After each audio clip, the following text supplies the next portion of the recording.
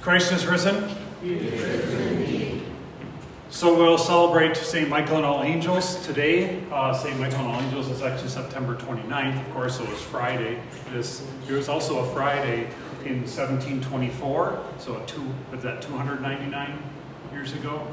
I was hoping it was going to be 1723 but he had a different cantata. So what you just heard was the closing of Bach's cantata for St. Michael and All Angels in 1724 was on a Friday that year. 1723 was on a Wednesday. So what you heard there is music that he wrote for the divine service on the festival. So it didn't matter what day it is.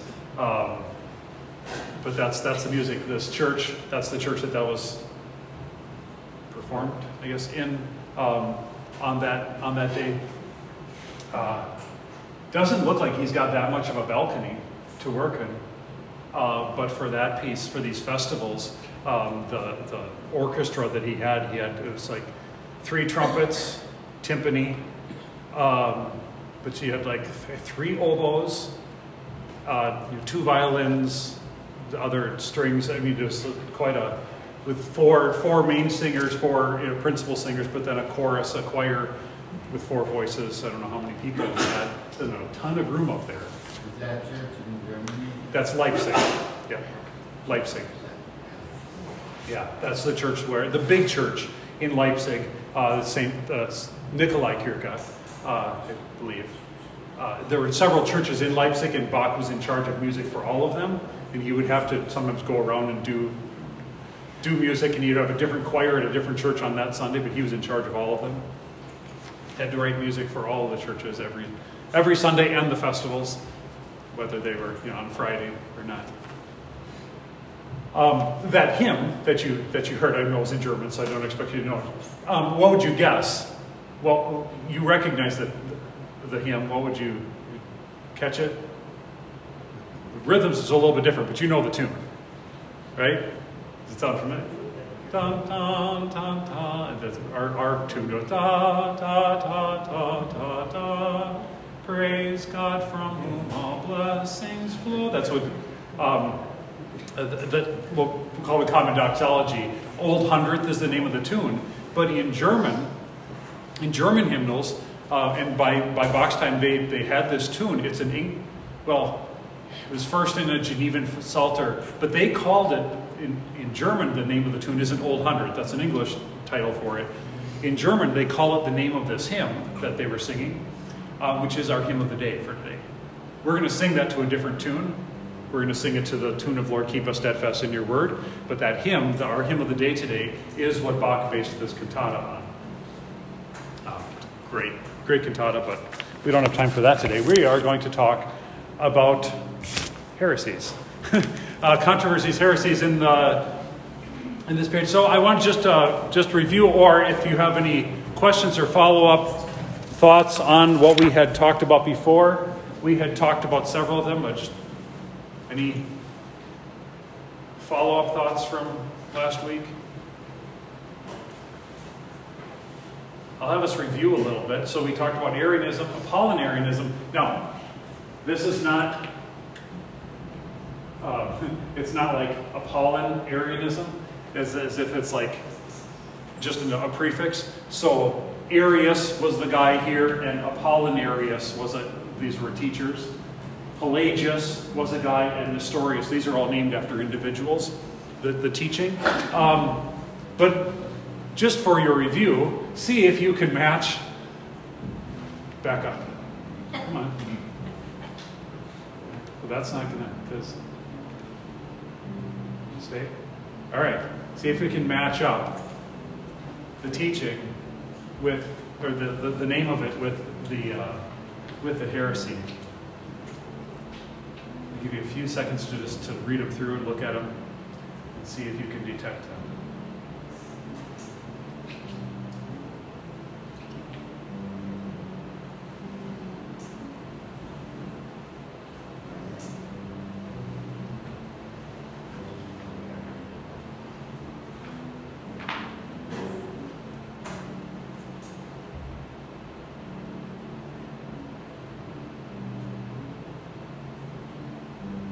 So,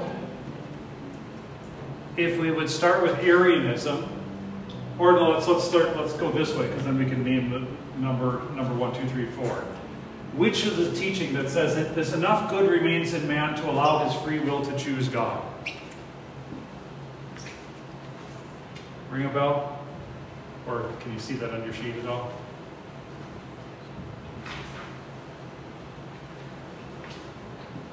It leads to decision theology. Number 2, maybe?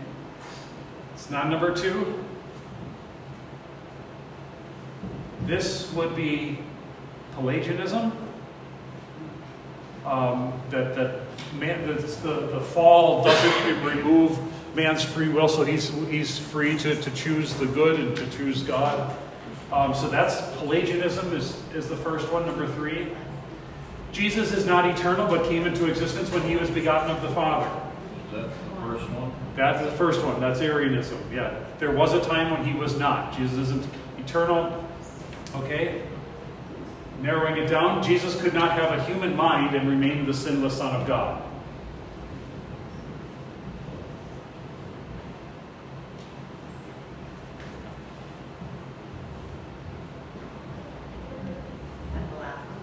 It's not the last one. so number 2, if this is Apollinarianism. Apollinarianism says it's not So Jesus is true man except in his body, but in his mind he has the divine mind. Like he gets a brain transplant, the divine brain transplant, and so his brain is God, but the rest of him is man, kind of idea. And then finally, only human nature in Jesus was born and died, since God is eternal and cannot die. That would be Nestorianism. That's splitting up the divine nature. Kind of a short summary of all of these, you could say Arianism says Jesus isn't true God, isn't the true eternal God. Apollinarianism says Jesus isn't completely man, because his mind isn't. Right? Pelagianism denies original sin, man chooses God. Nestorianism divides Jesus into his two natures. His human nature, his divine nature, and they'll say at certain points in Jesus' life, like when he's born and when he dies, that splits, and it's really only the human Jesus that's born because only humans are born. And only the human Jesus dies because only humans die, but that divides the being of Jesus. Okay? All of these, I think, maybe not so much the first one, but we pointed out along the way that since the early church, these things have come up again and again. And I would say they're still alive today, even though we don't call them these things. Particularly Nestorianism, I think, and Pelagianism. At least these 3. They still float around, these ideas, these false ideas concerning Jesus. All right. Number 3, to me, the most popular in America, down south or whatever, they do that a lot, where they're like, you choose to believe, come up to the front of the church. Yeah. So, yeah, well, and we what some is termed decision theology, this idea that human nature is not that fallen, that we have to do something. Although at the same time, those people will say, we don't do anything. And then, in fact, some of them, they're like, we're so confident that we don't do anything, contribute anything to our salvation, that we won't even baptize babies because they think that baptizing babies is something that the baby does. Which is, I've never seen a baby get up and come to church on its own and baptize himself. Never seen it. Right. So, but at the same time, some of sometimes the same people will talk about when I made my decision for Jesus. I made my commitment. And that's actually what they believe the baby needs to do. That's why they don't baptize babies. It's because the baby needs to be old enough in order to make his decision. And not realizing that's actually something that you're contributing then, your will. It's your will and Jesus' life and death, but your will has to be in line with it. Instead of God coming to us, changing our will, giving us a new will and a new heart that we might believe in. And going in the Reformation, they would accuse the Lutherans, said that Roman Catholics are were being semi-Pelagian, because their teaching also had some spark of an initial action in the part of man, that God would infuse grace into someone, but that latent power that God gave them would enable them to show love that would prompt God to save them. It would seem like what happened in missions more when people that don't belong to church all of a sudden realize there is something they should belong to. Then they probably figure, I, did it like Sure. myself through instruction or whatever. Yeah, perhaps, like that scenario, they may be more inclined towards that. Yeah. I think in general, what we could say about all these heresies is that there is something in our sinful nature that kind of wants some of these things, particularly things like this. Like we want to think of ourselves smarter than your average bear, right? But certain people that don't want to come to church on Sunday, they figure they're honoring God by being out in the woods or something. Yeah. Well, I heard that. Yeah, I have two, although I don't. Yeah, I don't hear it that often directly. Maybe they don't try that on me. I don't know. And in wanting to commune with God apart from Jesus and His Word. Yeah. So those are the four. We had one left over. Which one isn't named after an individual? Monophysitism. You can recognize something in this already from the term mono, meaning one, right? And physis is nature, so one nature is what this is about, and what it's going to get to is that the one nature is talking about in Jesus, that it's really the divine nature in Jesus. So, well, let's read. So Eutyches is someone who is in favor of this, and just this little line, out of but not in two natures. That Jesus comes out of two natures, but not in two natures. Jesus doesn't have two natures. So now what we're going to have is here a response from Leo. He's called Pope Leo the Great. And this is called Leo's Tome, is this document from 449 about Eutyches. So it's responding to Eutyches.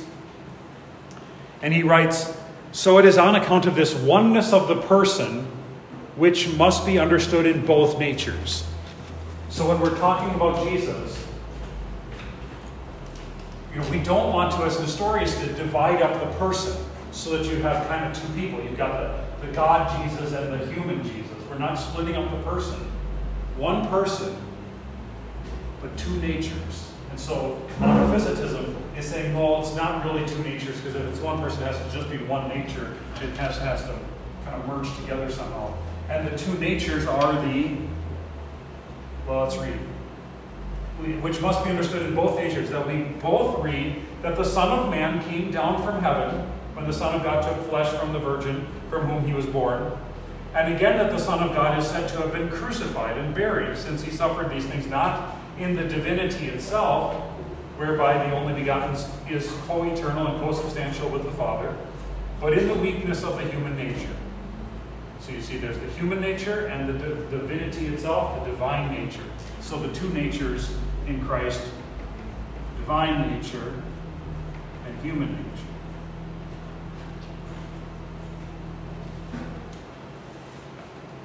That is why in the Creed, too, we all confess that the only begotten Son of God was crucified and buried. Lost my place. Creed itself. There it is. Following what the apostle said, if they had known, they would never have crucified the Lord of Majesty. And when our Lord and Savior himself was questioning his disciples and instructing their faith, he says, "Who do people say I am? Say I, the Son of Man, am?" And when they had displayed a variety of other people's opinions, he says, "Who do you say I am?" In other words, I, who am the Son of Man, and whom you behold in the form of a servant and in real flesh, who do you say I am? Do you see that I'm a man? Who am I? Whereupon the blessed Peter, inspired by God and making a confession that would benefit all future peoples, says, you, man that we can see, human Jesus, you are the Christ, the Son of the living God. Two natures. You, man, human, are God. Jesus is God. He thoroughly deserved to be called blessed by the Lord. He derived the stability of both his goodness and his name from the original rock. For when the Father revealed it to him, he confessed that the same one is both the Son of God and also the Christ. Accepting one of these truths without the other was no help to salvation. And to have believed that the Lord Jesus Christ was either only God and not man, or solely man and not God, was equally dangerous. So if we eliminate or downplay or put aside either one of the natures, where this monophysitism kind of wanted to say, well, this is the nature that matters, then the human nature fades away or gets swallowed up. That's a lot of times. The idea that the divine would just kind of swallow up the human. Like it would kind of destroy it. Which is the same sort of thing that shows up in the reason why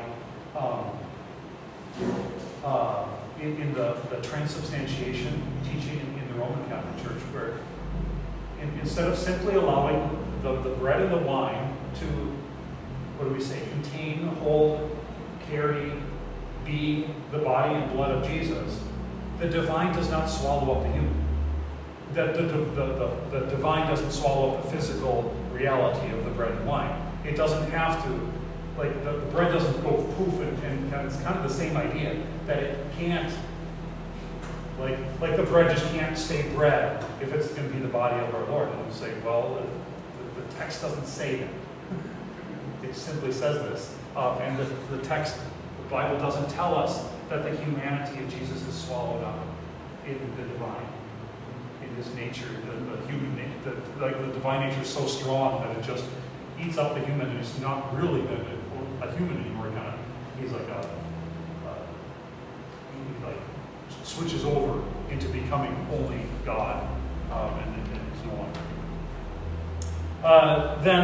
So this issue was dealt at another council called the Council of Chalcedon in 451, and this is where they make this particular two natures in one divine person.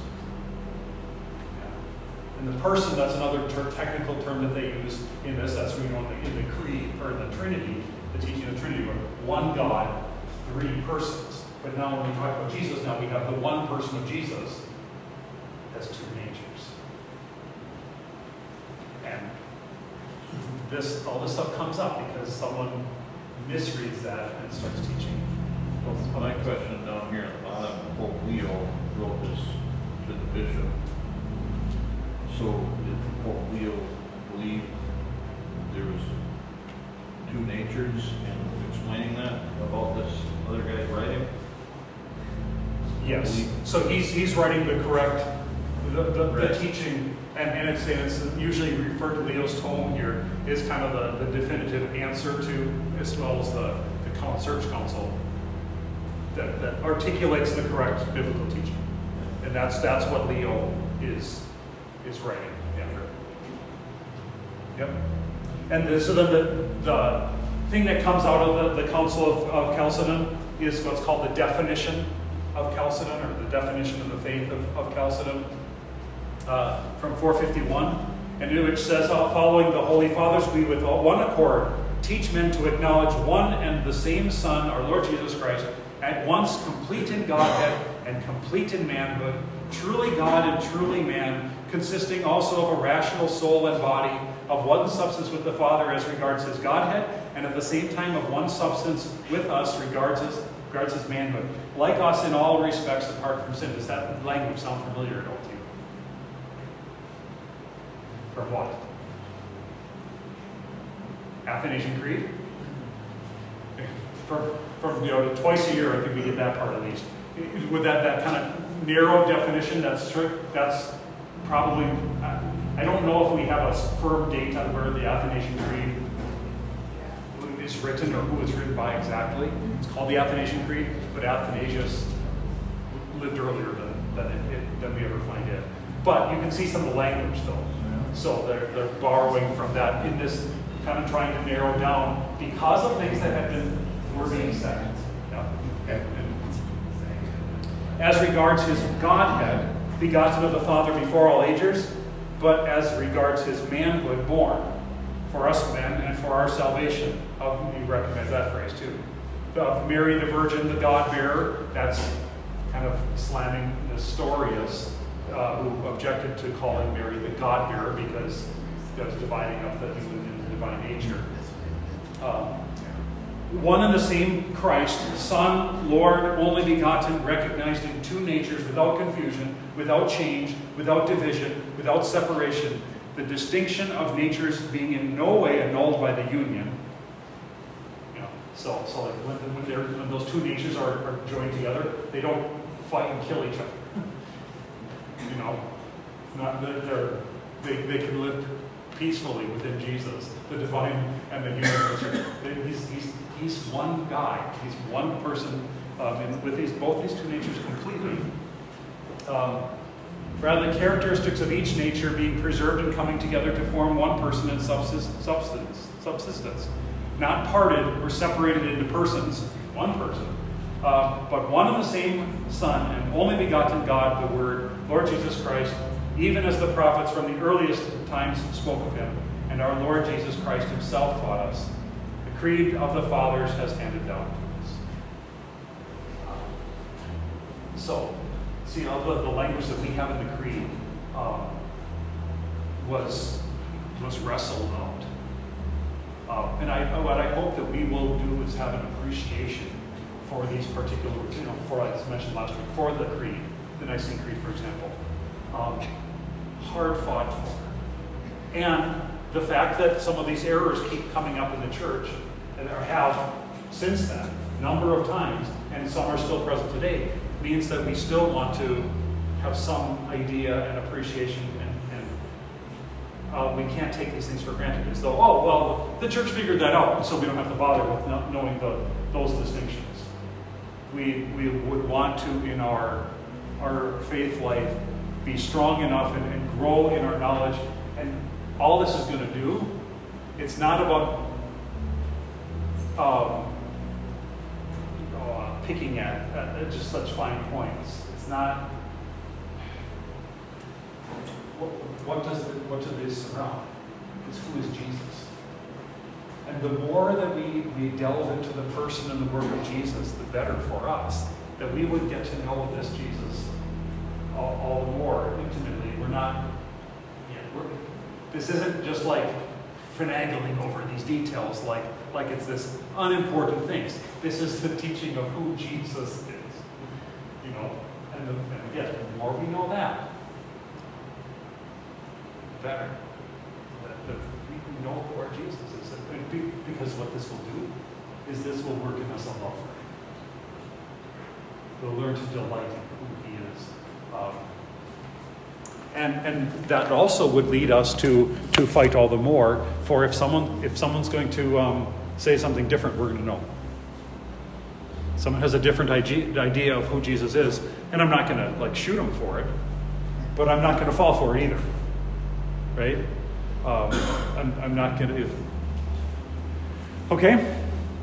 So now we'll switch over unless you have questions on these. I know that I said from the start there's a lot of reading, and we'll have more to come here as we get into our 10 church fathers. So now what we're going to do is we're going to go through 10 individuals and see mainly writings from them.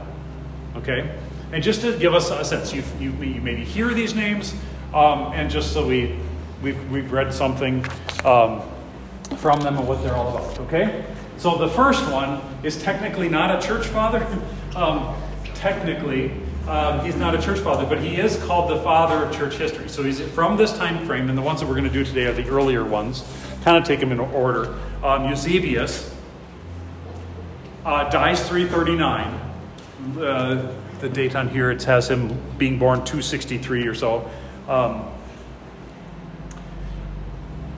So on the 10th Sunday after Trinity, I had available the copies of that account of Josephus' account of, I believe, of the destruction of Jerusalem. He's one who writes a history. Eusebius also writes the early church history, which is interesting to me because he doesn't have that much, and he's talking about the history of the Christian church. And he dies in 339. And we do church history today. We have a whole lot more material to get through and a whole lot more, and I mean, to us that seems like that should be pretty easy. Of course, so in 300, when does his church history come out? 303. He's got, at most 300 years, but less than that because I don't think he's talking from the time of the apostles up until his time. But you're trying to describe this, and a lot of the things that we've, in our previous section, some of the quotes, if you look back on the handouts from last spring, some of those were from Eusebius, who's writing this, his church history. And so the first couple of quotes are from the introduction. Eusebius writes, "I feel inadequate to do it justice, as the first to venture on such an undertaking, a traveler on a lonely and untrodden path. But I pray that God may guide me and the power of the Lord assist me, for I have not found even the footprints of any predecessors on this path, only traces in which some have left various accounts of the times in which they lived." So he's got no sources. For me to look up, I can. I don't want to even. I hesitate to admit how many times Wikipedia has been used because that's not necessarily the best source of information, just because it's anyone can edit that but it is kind of useful, and it's really easy to see a Wikipedia entry on, say, to search up Eusebius. Thing is, it's not like published by someone with any authority. You could go in there if you get an account and you could edit that page. So can't believe everything you read on the internet. You may have heard that before. But just compare our ability to research things to someone at the year 300 and trying to figure out what happened. So he's got accounts of how they lived, how the early Christians, what they did, and how they, and he's working it. That's hard work. And he's saying, I think I'm the first to do this, to write a history of the Christians, the early Christians, he's calling them. But he's a whole lot closer than we are. He could at his time also have testimony from people who, if he's not going too far back, people who knew people. We talked about that last spring when, the chain of apostles. Who is it? Is Polycarp, who was a disciple of John, who was the disciple of Jesus. There was a chain. They knew. When they're writing initially, they know people who knew the apostles, right? So that gives it some weight, but hard to do. Then he says, "I myself have read the writings and teachings of the heretics, polluting my soul for a while with their abominable notions, though deriving this benefit. I was able to refute them for myself and loathe them even more." That's, I think, interesting. So not only to read the history, but also to read what some of these early heretics, these false teachers, were writing. So that could be dangerous because a person could read them and fall into them. But it's important, is it important for you, or any of us, to read things that we know are not true? Or that we disagree with? Some people will. Some people will do that and realize that some people will avoid that. Yeah. So they don't fall into it. I mean, think about it, is it a good thing for us as a society, culture, for what they sometimes call silos, echo chambers, where you only, and and you can do this, social media will help you with it. They will only show you things that you agree with. And if the way if the way that you get information, like say is a social media platform, the algorithm is inclined to show you things that you want to see, because that will keep you on the platform, and that helps advertisers. And it's not a conspiracy. It's just marketing. They're trying to make money in general. But there's like. It's interesting to talk to people, and they'll be like, "Oh, this is so obvious. Everything that I'm seeing is saying this."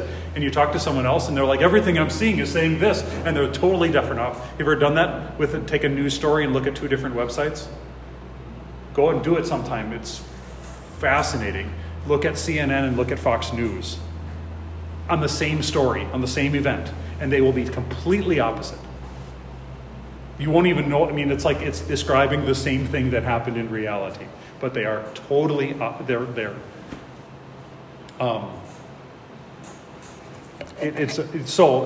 what happens to us, is that we only then see the things that we already agree with. There is sometimes value, because then you don't know how to respond, because you only respond as we're instructed to respond, instead of having wrestled with. A useful way is actually talking to someone who actually thinks, and you can actually go back and forth with. So, Pastor, to answer your question, then you shouldn't tell us about Irenaeus-ism and that kind of stuff, then, right? If it's false or heresy, right? That's kind of answering your question. You should have educated us on that. I listened to a podcast with 5 different people, but 2 Christian, 2 Jewish, and I couldn't remember who the other person was. And the idea was they were supposed to try to find common ground, but they spent so much time debating. But several of these names came up that the Christian person had to defend, because the Jewish people were saying, well, did Irenaeus, or I might be saying that wrong, did he say, and wasn't it this and all that? And he's trying to always get him back to say, no, the council, don't pin me here, don't pin me there. But it just showed you the fragmentism, too, of Christianity that doesn't always roll well. But I was able to pick up those names, and he lost some ground there because he had to always tell them, no. Oh, you're telling me you don't believe that? That was one of your leaders? And it came back to the council, and he says, no, take me from the council. So yeah, they can pull out a quote from a Christian teacher. Didn't the Christian teacher say this? And, yeah, he did. He was wrong. And so like you can pull out stuff from the church fathers. And then they want to say everything's wrong now. Now I can't believe you because your Christianity has faults in it. Mine did not, Which happens in modern day too. Imagine you have imagine you have 2 political leaders on 2 different sides of the spectrum. And you've got Republicans, right? And you've got Republicans saying this, and they say all kinds of things, and you think that they're one, they're not all one, right? People say all kinds of things. And someone from the other side says, see, one of yours said this. And then the others try to distance themselves from that, right? It's the same sort of thing. Trying to associate what one person said with a whole group. See, that's what you folks, you people believe this because one of your guys said this, right? And they did that with Christianity. And the line that says, no, this is what the council decided, is not. I think that's the right way to end up on it, because this and the councils could go wrong too. We have to recognize that too. But yes, that was being taught, but we do not hold to everything that every Christian teacher has ever said. I mean, if you think that the devil, Jesus dies and rises from the dead, and the devil goes home, and he just goes home and brews beer. He's like, I'm done.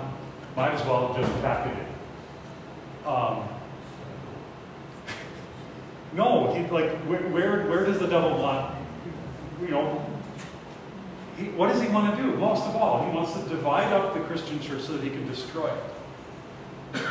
And so he's going to attack very hard, and he's going to continue to do that until he can't anymore. We'll hear about that in the readings today. He knows that his time is short. And so he's ticked. The devil is. And he's roaring.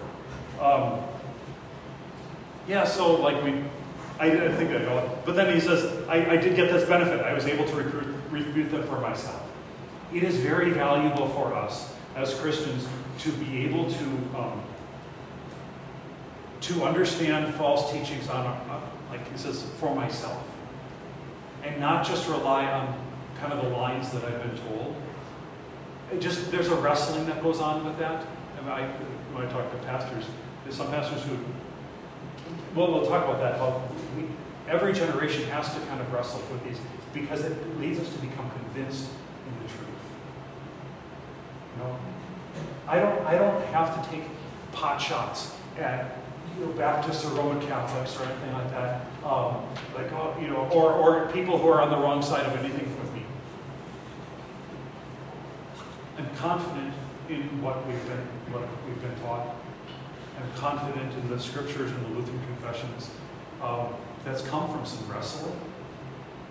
So I don't have any. It then comes from a place of conviction instead of just a place of kind of, well, this is what I've been told. There's something with wrestling with that's really a good thing for us, and that's kind of what he points out here. But then what does it say? He says, I refute them for myself, and I loathe them even more. One of my favorite things that I've read over the years is Martin Chemnitz's. Martin Chemnitz, second Martin after Luther, next generation. He writes the Examination of the Council of Trent. It's 4 volumes. It's huge. It's his kind of master work. And he goes through the Council of Trent, which was the Roman Catholic response to the Reformation. And he goes through doctrine by doctrine all the way through. Because this is the first time the Roman Church ever put down on paper totally like what their corpus, their body of doctrine is, was at the Council of Trent. It's still quoted today very much. And it's still official, right? And he goes point by point all the way through it. And he takes every single point and he goes all the way back to the beginning and saying, okay, when I talk about the origin of indulgences, that's where I learned that. Because he goes through the whole thing from church history and said, this is where this came from. It started off as a decent thing, but then this turned, and then they started talking like this. And you read through that and you learn great things and learn some things that are that we don't want to throw away from, say, the Roman Catholic Church, but it makes us it made me no fan of it, of the teaching, but now I know the difference, and now I don't just need to make fun of them or kind of put it down, but I know where it's wrong, and I'm convinced. It makes us have an understanding of what we believe, and then a distaste for anything that is not true. Last section, I don't have a citation, so I'm not exactly sure where this comes from, but it must be Eusebius. More doctrinal writings. For he alone, as the only all-gracious Son of an all-gracious Father, in accordance with the purpose of his Father's benevolence, has willingly put on the nature of us who lay prostrate in corruption. And like some excellent physician, who for the sake of saving them that are ill, examines their sufferings, handles their foul sores, and reaps pain for himself from the miseries of another. So us, who were not only diseased and afflicted with terrible ulcers and wounds, already mortified, but were even lying among the dead, he has saved for himself from the very jaws of death. For none other of those in heaven had such power as without harm to minister to the salvation of so many. It's just a beautiful description, although very graphic, of Jesus saving us. Coming down into our mess. All the way in. So that he can save us. And he's got to, It's messy, this business. All right, so that's Eusebius. Then we have Hilary of Poitiers. Hilary, let's see, his years are 291, 371. And he's in the, if you look on your hand or your timeline, you see he's down at the bottom. Where up on the top it's the east, and then down at the bottom is the west. So Hilary of Poitiers in France. So think Western Europe. Rome would be the west, but the east would be like Constantinople, Jerusalem, that's the east. This way. All right, so Hilary, he's the bishop of Poitiers. He's sometimes called the hammer of the Arians and the Athanasius of the west. So again, the Athanasius was fighting against the Arians in the east, and he's kind of doing the same thing there in the west. He, like Athanasius, was also exiled for a while. We're not exactly sure why, but it might be just he ran into the emperor, and then he talked back to the emperor. He is a doctor of the church. That's a term, kind of a particular term. Not talking about like a church doctor. Doctors of the church kind of distinguish from just like priests, pastors, bishops, where a bishop is a bishop in a place, where generally they understood the phrase someone who's a doctor of the church was a teacher for the whole church. Yeah, today it would be like having a PhD. And what is that? But this is true in other fields too. When you have a doctorate, or you're a doctor of something, you're able to practice in that field. You have this authority you're an authority in this, right? And so this is before universities come, before like a doctorate comes. But a doctor of the church, and doctor really comes from the word teacher. From like doctrine means teaching, right? So a doctor was one who can teach, who's authorized to teach, and not just teach like, so a pastor, a presbyter, elder in the church in a local area, or even a bishop in a city has responsible over his bishopric, whatever. But a doctor of the church is one who teaches. And so then there'd be not necessarily an organized school, but that it was. So Luther talks about that. He had been made a doctor. He talks about that. I wouldn't do this. I wouldn't go and be writing to people in other places if I wasn't. I'm a doctor in the church. And so felt like he did have some right and authority to teach outside of his own classroom in the university that he was, and then the doctors of the church, if they disagree, then debate each other. So Hilary, here his big work is on the Trinity. His book is called On the Trinity. It's actually not just a single book. I believe it's a series of 12 books on the Trinity. These paragraphs come from that. He writes, He by whom man was made had nothing to gain by becoming man. It was our gain that God was incarnate and dwelt among us, making all flesh his home by taking upon him the flesh of one. Don't you love that? Making all flesh his home by taking on the flesh of one. Because Jesus took up residence in his humanity, he can now take residence in you by that shared humanity. Wow, that's delightful. Which I think that's Christmas, right? Why do we celebrate? Why is Christmas such a big deal? Because Jesus took on human flesh. Whose flesh? Our flesh. So that he could dwell among us. Christmas makes Jesus closer to us. One with us in this way. We were raised because he was lowered. When he takes on, we do this the culmination is at Ascension, but it starts at Christmas. When Jesus takes on human flesh, that's a promotion for mankind, isn't it? God's one of us now, right? God, that's why the Christmas hymns are so lovely, the Lutheran Christmas hymns, because they point this fact out, that now that Jesus has taken on human flesh, God can't leave. He's in. He's committed. Because he's taken on human flesh. Now he can't separate. Now he can't write off. You think about that? Like after Adam and Eve sinned, God could have just written off the human race and said, you guys figure it out. I'm starting over. Or after the flood, or at the flood, he could have just wiped everyone out. Or he threatened to do a couple times, with Moses and so on. But you see how Christmas changes things. God is a man. What is God's opinion of the human race? Well, he's kind of invested now. Shame to him was glory to us. He, being God, made flesh his residence, and we in return are lifted anew from the flesh to God. The next paragraph. For he is the best student who does not read his thoughts into the book, but lets it reveal its own, who draws from it its sense, and does not import in his own into it, nor force upon it words a meaning, nor force upon its words a meaning which he had determined was the right one before he opened its pages. That's some wisdom there, especially concerning like biblical interpretation. How do we read the Bible? Especially, we should do this with every book.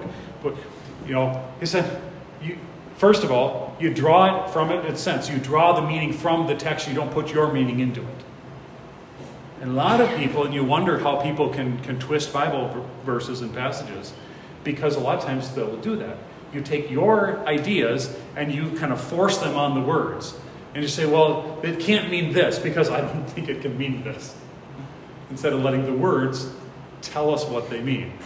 And don't force upon its words a meaning which and then you determine it beforehand. You've ever had someone listening to someone who they already made up their mind already. Before they read something, or they can't change their mind.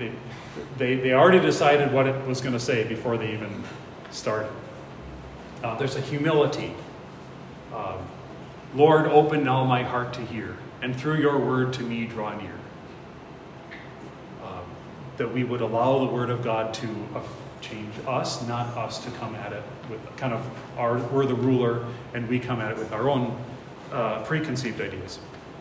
Finally, for he took upon him the flesh in which we have sinned by that wearing our flesh, he might forgive sins, a flesh which he shares with us by wearing it, not by sinning in it. He blotted out through death the sentence of death, that by a new creation of our race in himself he might sweep away the penalty appointed by the former law. He let them nail him to the cross, that he might nail to the curse of the cross and abolish all the curses to which the world is condemned. Again, beautiful. And that's one of the treasures of the church fathers. They write a lot. Hilary wrote a ton.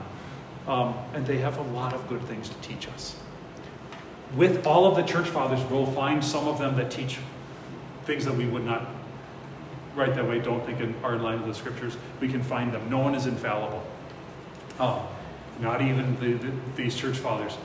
But they write a lot of wonderful things, a lot of wonderful and amazing, beautiful insights into the Word of God.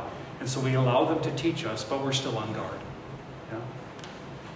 Athanasius we've talked about before, so maybe we won't spend a ton of time. We don't have a lot of time now. Athanasius, so he's the fighter against the Arians. I mentioned last time, I think, that he was exiled 5 times. Because so even though the Council of Nicaea condemned Arianism, it was still popular and kind of a majority. And so there was constant fight to fight against it. He keeps on being exiled out of Alexandria, then he gets to come back for a while, and then he has to go again. And so that Athanasius contra mundum, Athanasius against the world. Like everyone's against me, which probably wasn't that true, but it felt like that. Athanasius just writes at the Council of Nicaea, Jesus that I know as my Redeemer cannot be less than God. Just a confession of Jesus' divinity. Top of the backside, Athanasius against the world, that's this in Latin. In the next one, he's describing the canon. That is the canon of the scriptures, like which books of the Bible. Every once in a while you'll hear people saying, men decided which books were to be in the Bible and which were not. If you understand the history, it doesn't work that way. They didn't just randomly decide which books were in, which were out. They recognize which are the books of the scriptures. This is him writing about this in 367. These are fountains of salvation, that they who thirst may be satisfied with the living words they contain. In these alone, these books of the Bible, in these alone is proclaimed the doctrine of godliness. Let no man add to these, neither let him take out from these. Concerning these, the Lord put to shame the Sadducees, and said, Ye do err, not knowing the Scriptures, And he reproved the Jews, saying, "Search the Scriptures, for these are they that testify of me." So describing the books of the Bible that that were being recognized as scriptural, realizing that there were some, they knew that there were some that were not. There were other writings. But it's the content of them that makes it compelling. He writes on the incarnation, again, on the person of Jesus becoming human flesh. The body of the Word, then, like being a real human body, in spite of its having been uniquely formed from a virgin, was of itself mortal, and like other bodies, liable to death. But the indwelling of the Word loosed it from this natural liability, so that corruption could not touch it. Thus it happened that two opposite marvels took place. The death of all was consummated in the Lord's body. Yet because the Word was in it, death and corruption were in the same act utterly abolished. This is the majesty and the brilliance of God and the wisdom of God, that he uses death to conquer death. You know? Like how can this be? How can death get destroyed? Well, Jesus goes into it. And by the same act where yes, he becomes a man so that he's liable to death, he can die. But because of the union of the human and the divine, because this is the God, this death of Jesus then becomes the death of death. Death meets its match. And it realizes now it loses. This last one is great. Maybe I'll leave it to you. I'll summarize. Basically, the Arians had taken over churches. And so he is consoling his congregation, who he gets exiled, and the congregation, the Christians who were against Arius, get kicked out of the churches. The Arians have the churches. They have possession. They had the majority. So they voted the others out. And so he's consoling them and says, look, they've got the church, but you've got the faith. Which is better? Someday you might get the church, we get the church back. Jesus will give us everything that we've lost. You haven't lost anything. You have the faith, that's the most important thing. And so it's a wonderful consolation. I'll leave that to you to read. Beautiful stuff. Okay, so then the next guys we're going to look at are called the Cappadocian Fathers, the Gregories, and then Basil, and maybe we'll see how many more we get to. Gregory of Nazianzus. More and more good stuff. Shall we close with God's Word is already there?